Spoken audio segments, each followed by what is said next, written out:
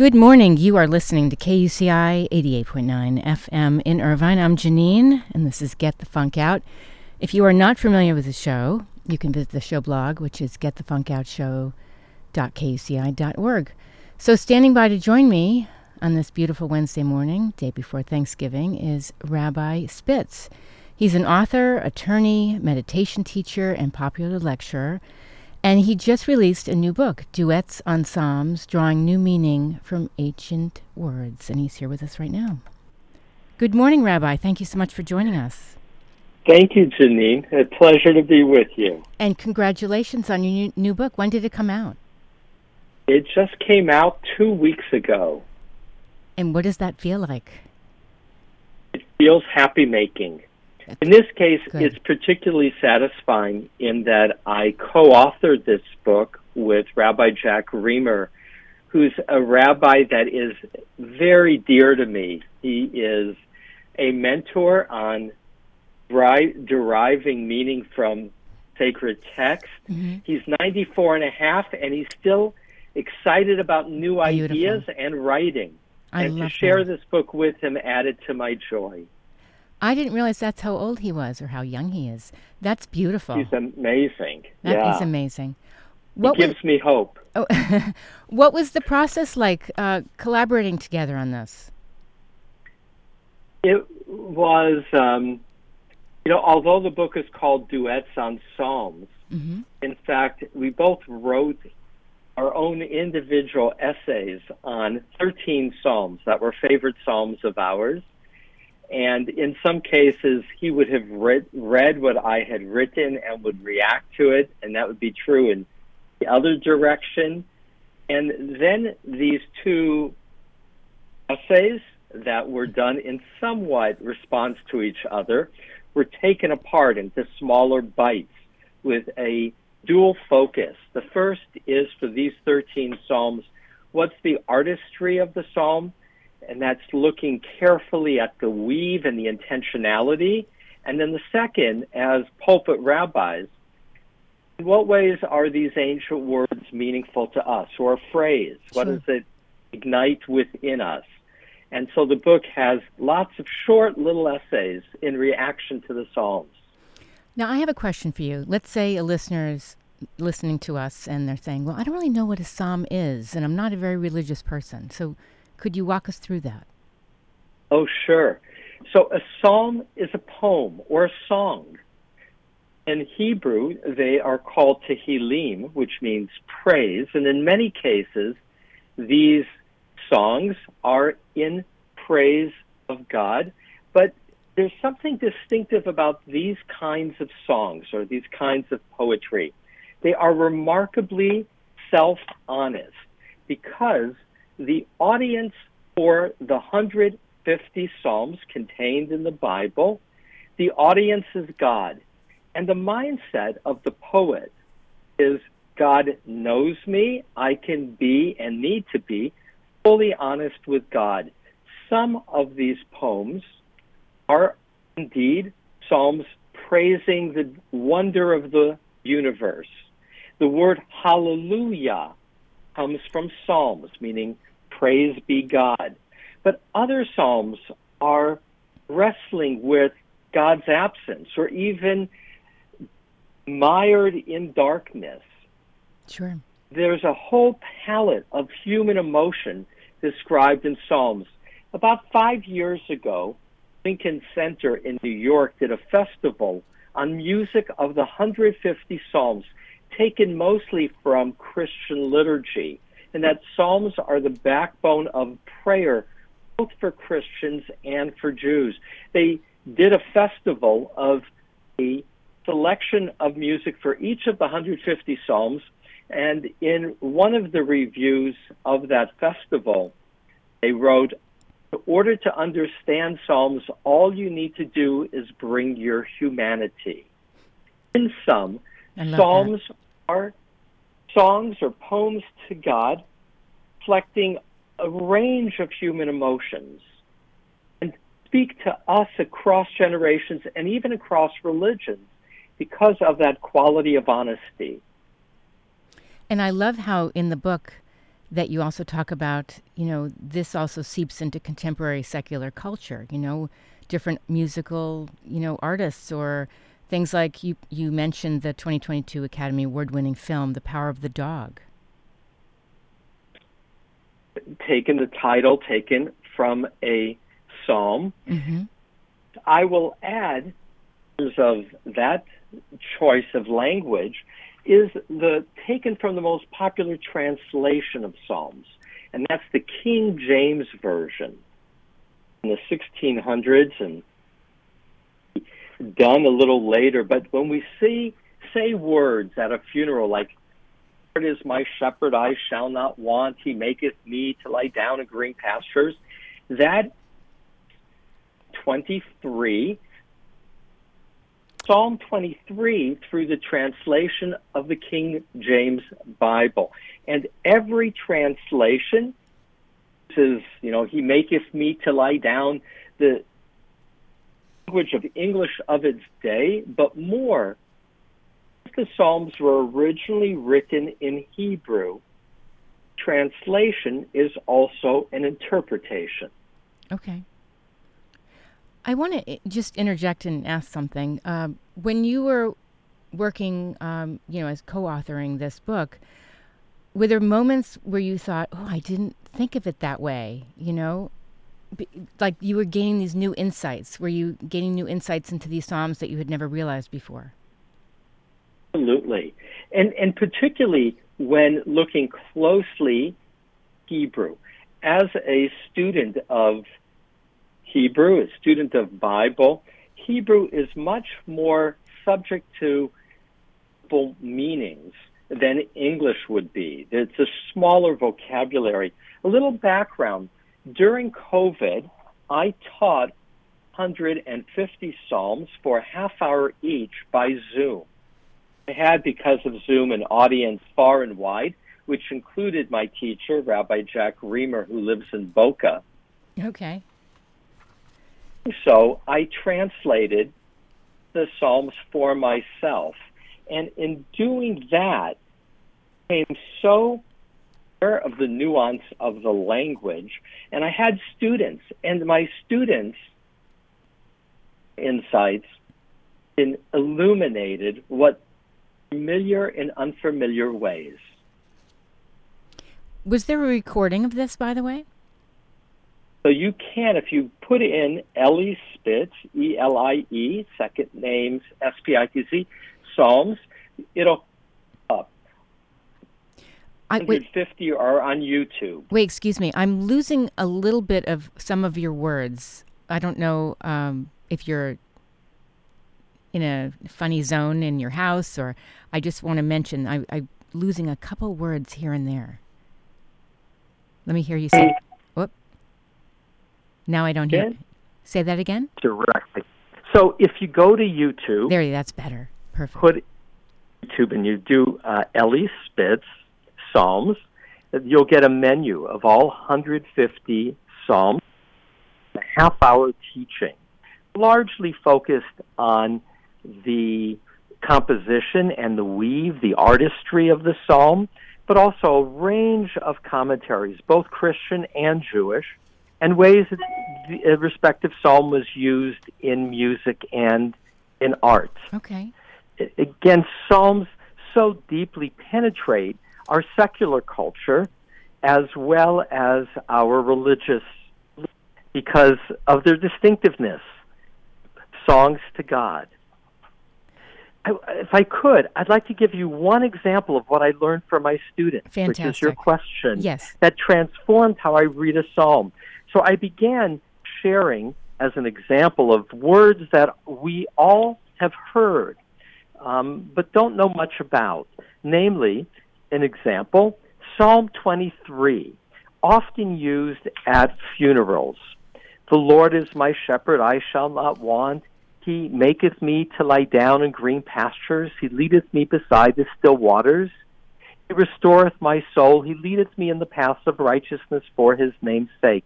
Now that's half the psalm. That's another remarkable thing, and that is many of these songs, not unlike contemporary songs, aren't that long, and yet they're packed with potential content. In this case, this psalm begins with a comforting image. That's probably why it's part of funerals. God is our shepherd, taking us, leading us by green pastures and still waters. That pastoral image is very comforting. It's blues and greens, those pastel colors of comfort. But listen to line 3.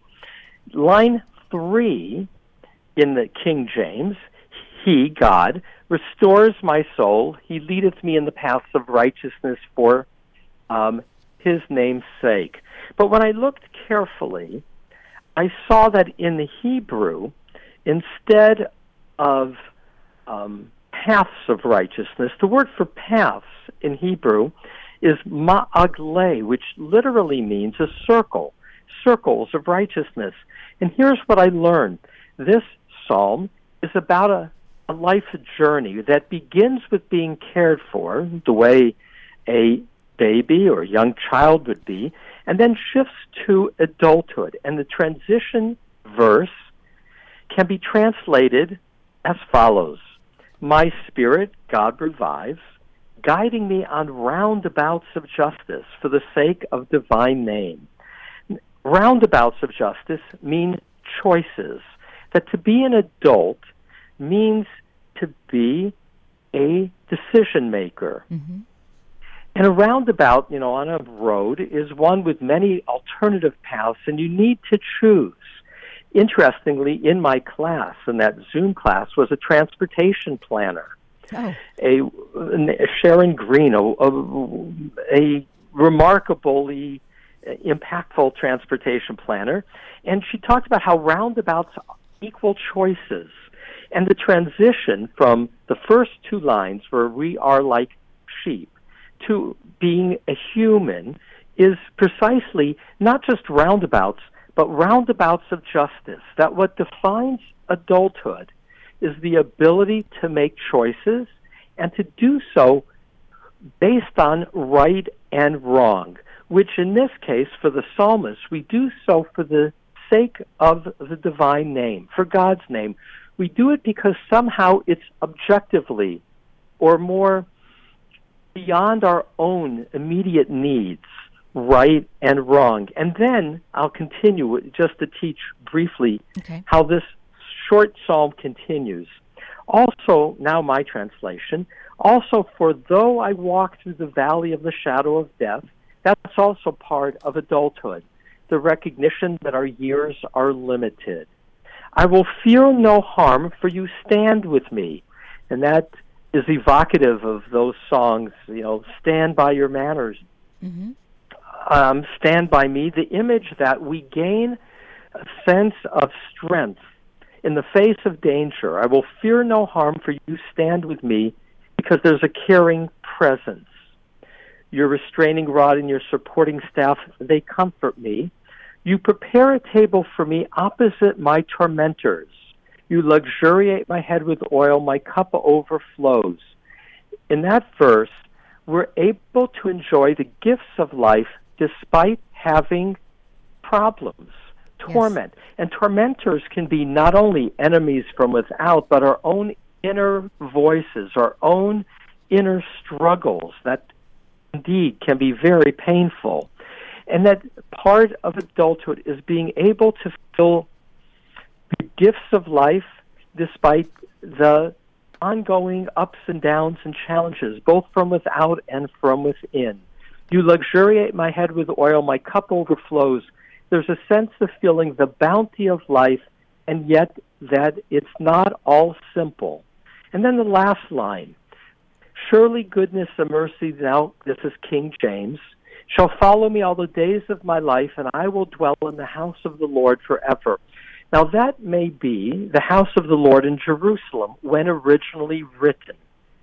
Okay. Indeed, these poems, in many cases, were written by the priests of the temple in Jerusalem, or the Levites, who were the singers in the temple.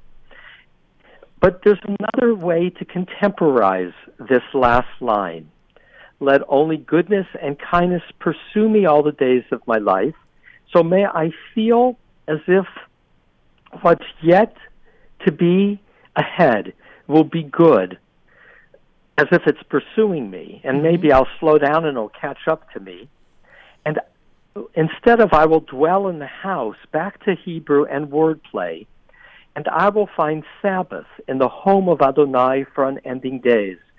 Sabbath in the biblical tradition is a time of wholeness, of peace, that's not only to be experienced in the temple, but in the world, because the entire world is the home of God, and Sabbath is not something you experience not necessarily one day a week, but whenever we catch our breath, we allow goodness to catch up to us and feel wholeness and at peace.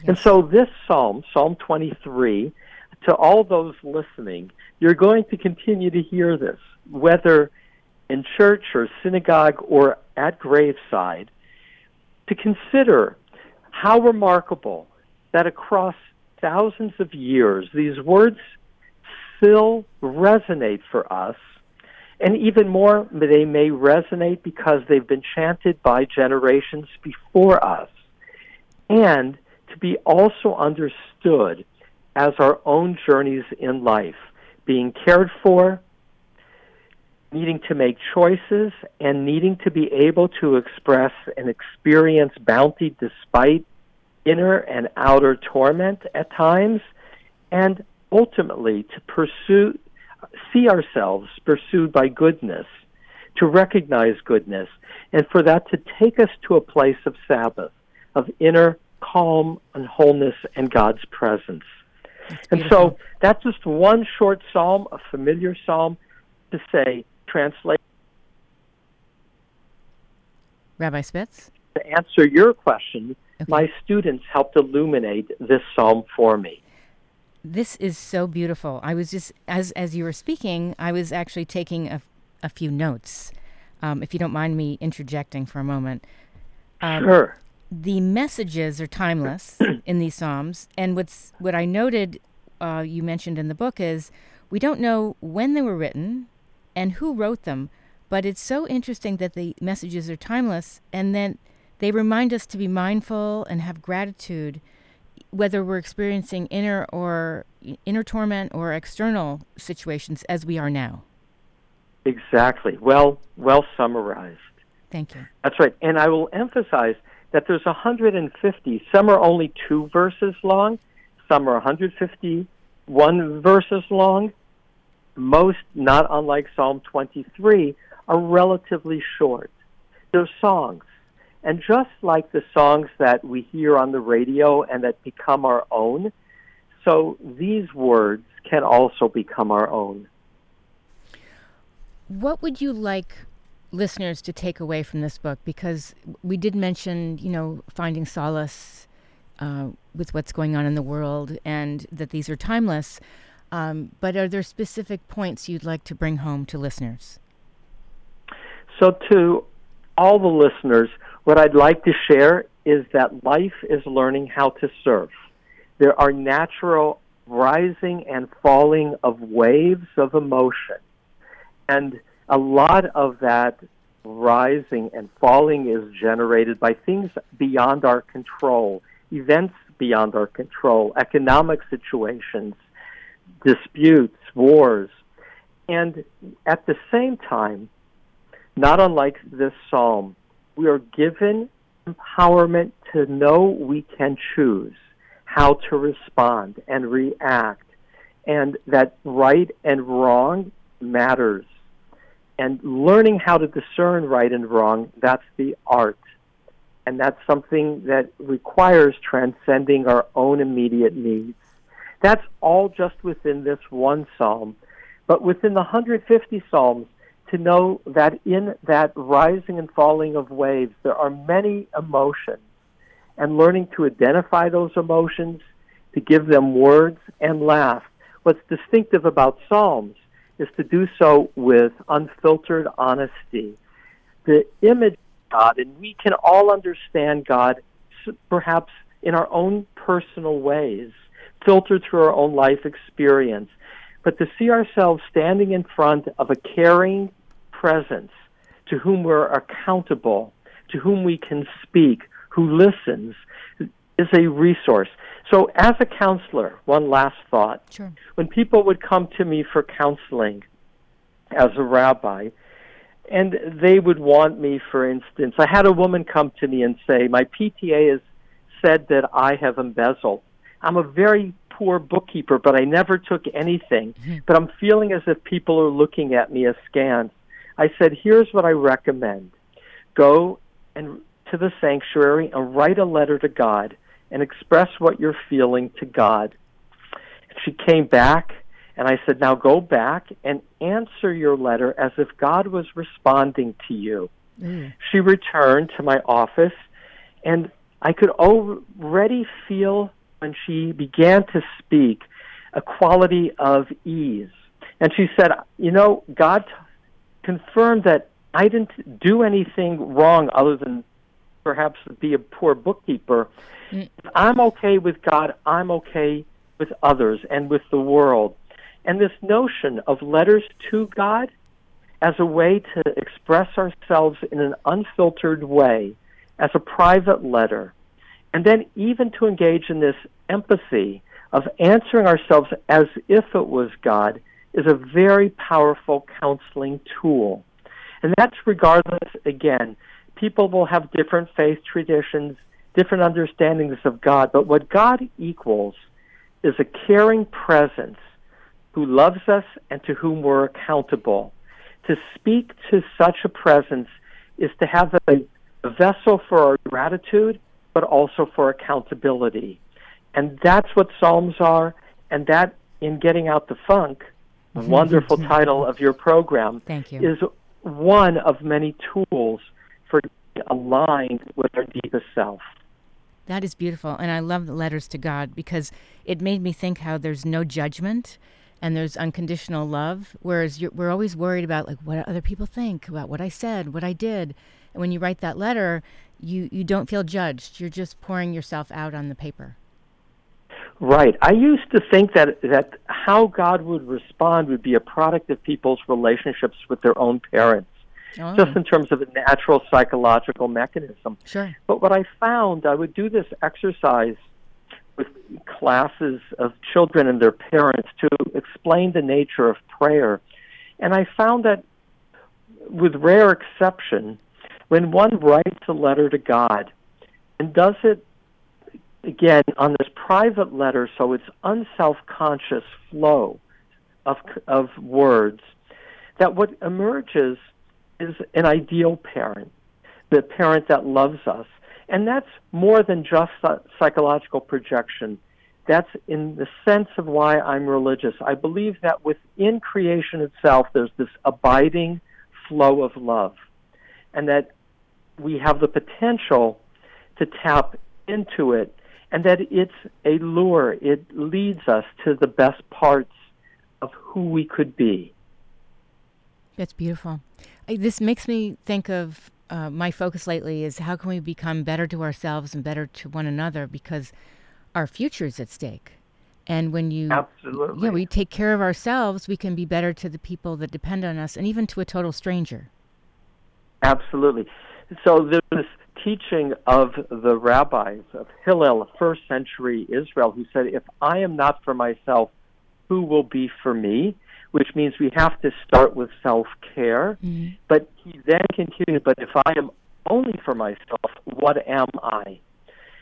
And if not now, when? Which is to say, we do have to care and love ourselves and know that God loves us.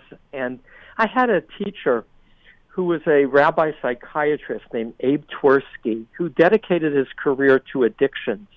It's worth looking at his books on Amazon. He wrote a lot for Hazelton, the AA imprint. And he said that the 60 books he wrote all came down to one line. And the one line is, you are lovable.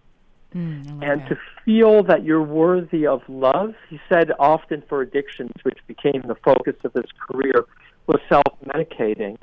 And that if we felt worthy of love and lovable, we could move forward with our lives. And so that part of Hillel, it has to begin with knowing. Ooh, you're breaking up, and then now I lost you. I don't hear you. And that we're also accountable. Yes. Well, we need so to... That Go ahead. I'll let you finish that thought. So that it's so there's a between loving ourselves and knowing that we have to go beyond ourselves to be our best selves. We're only fully human when we're more than ourselves. Yes. Beautiful. Rabbi, where can people find out more about you? So they can Google me, and you can find a lot of information. Yes. Elie Spitz.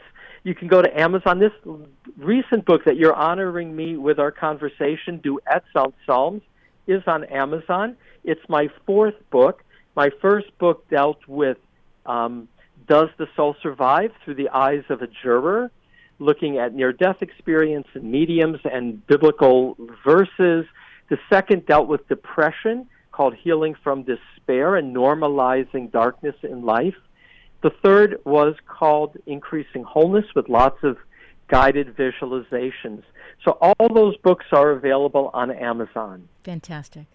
I want to thank you so much for calling in. This has been a tremendous conversation. And for the listeners, if you've missed any part of this, this will be up on the show blog within an hour after I wrap. And the show blog is getthefunkoutshow.kuci.org. I want to wish you a very happy Thanksgiving. Thank you, Janine. What a treat for me to start my day with you. Thank you. Take care. Talk to you soon. All Bye-bye. right. Be well. Bye. Again, if you missed any part of my conversation with Rabbi Spitz, it'll be up as a podcast within an hour. You've been listening to Get the Funk Out. I'm your host, Janine. I'm here every Wednesday at 9. We're going to take a little break, and then we'll be back. And I'm going to share some details about how you can volunteer in Orange County around the holidays and beyond. You are listening to KUCI 88.9 FM in Irvine.